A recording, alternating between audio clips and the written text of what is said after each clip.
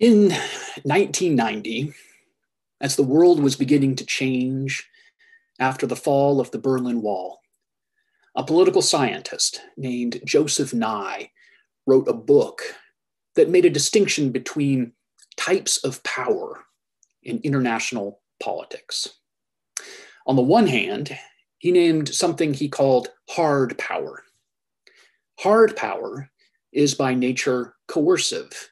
It is the type of power that comes when one nation exerts its will over another by the use of military or economic dominance. Through hard power, one nation is able to control the actions of another by means of incentives and threat. The more powerful nation can say to the other, if you do what we want, then good things like economic development can happen. But if you do not do what we want, then bad things can happen, like economic sanction or military action. Nye contrasted hard power with another type of power, a type of power that he called soft power.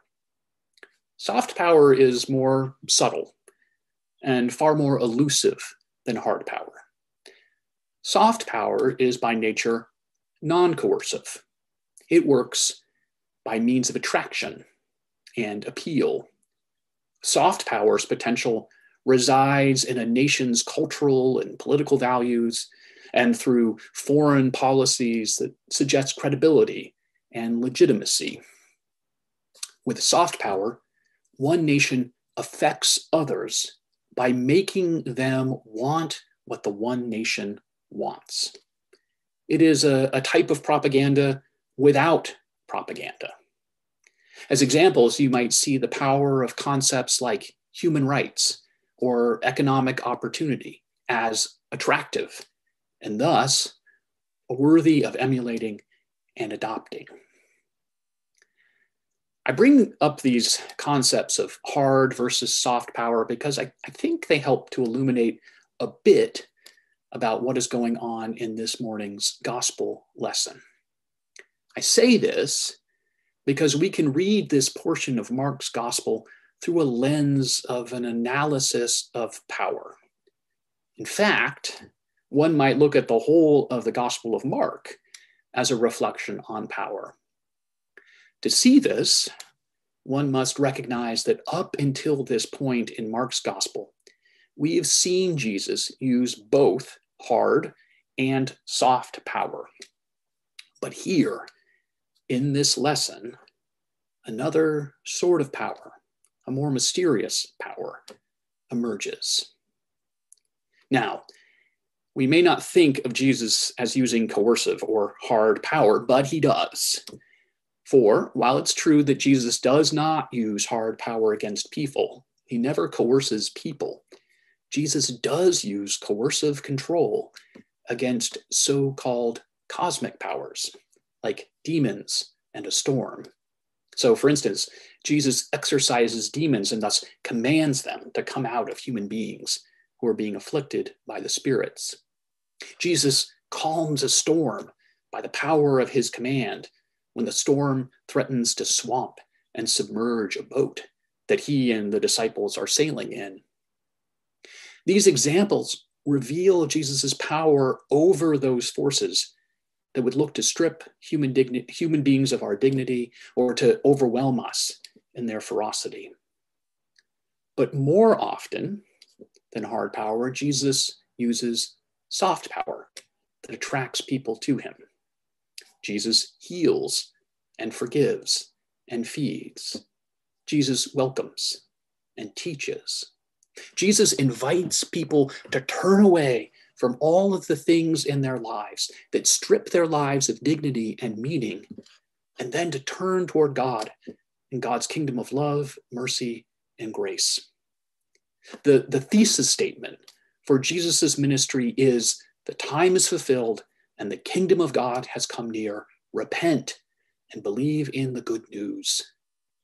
The power of this declaration is the attraction of a new and transformed life. And in all of this, Jesus exercises his power by giving it away and does not impose conditions on the giving. But when we turn to this morning's gospel lesson, like I said, something new emerges. This morning, we are witness to an argument between Jesus and Peter about the nature of the Messiah or Christ, and thus an argument about the nature of power. Just before these events, Jesus asks the disciples the question, "Who do you say that I am?"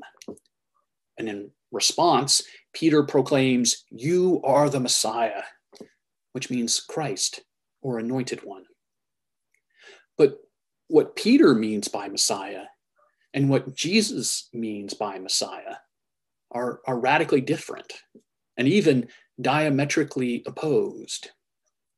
To Peter, the Messiah will be the one chosen by God to be a warrior king who will liberate the Jewish people from their subjugation and oppression by the Roman Empire.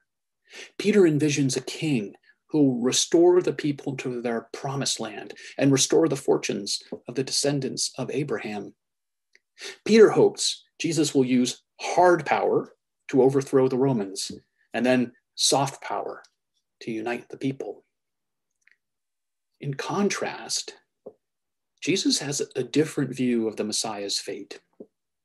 Jesus, matter-of-factly, tells his disciples that as the Messiah, Jesus must undergo great suffering, be rejected by the religious establishment, be executed, and only then to be raised on the third day.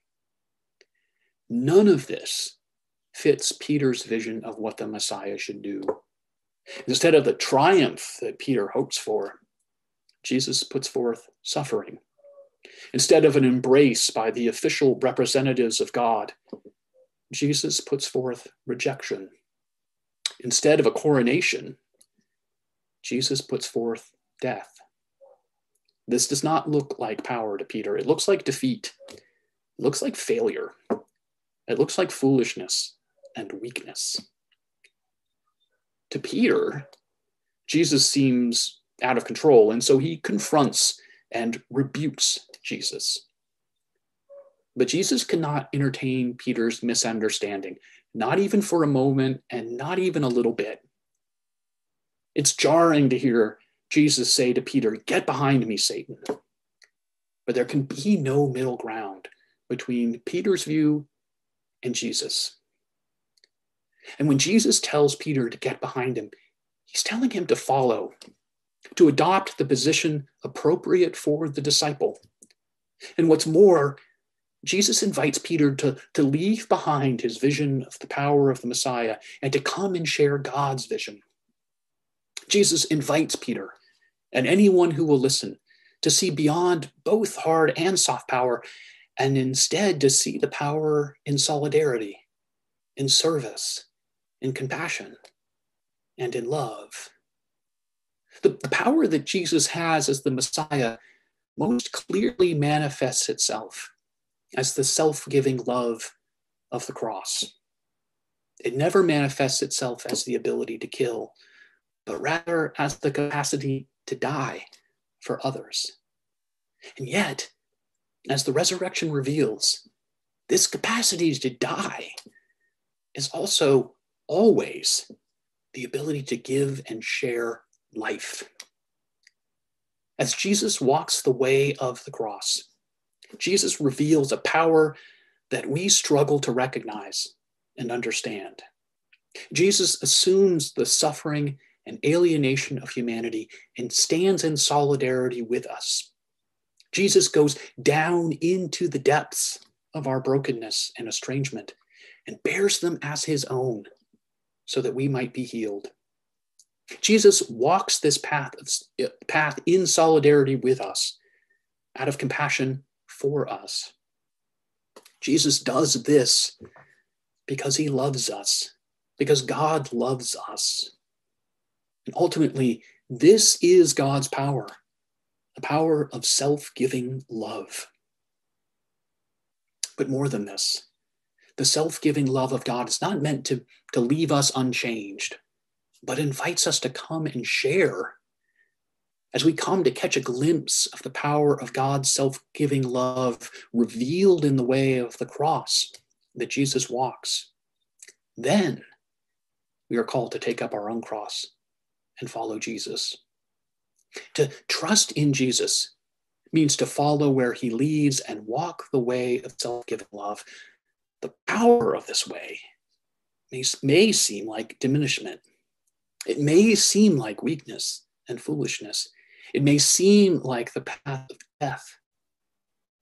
But as challenging as it may be, Jesus affirms that this is the way that leads to life. For Jesus declares, for those who want to save their life will lose it. And those who lose their life for my sake and for the sake of the gospel will save it. So, the invitation this morning is to behold a different way, a different power. The invitation is to behold the power of self-giving love and then learn this way as one moves through the world. For this is the way of life. And indeed, this self-giving love is the power of God. Amen.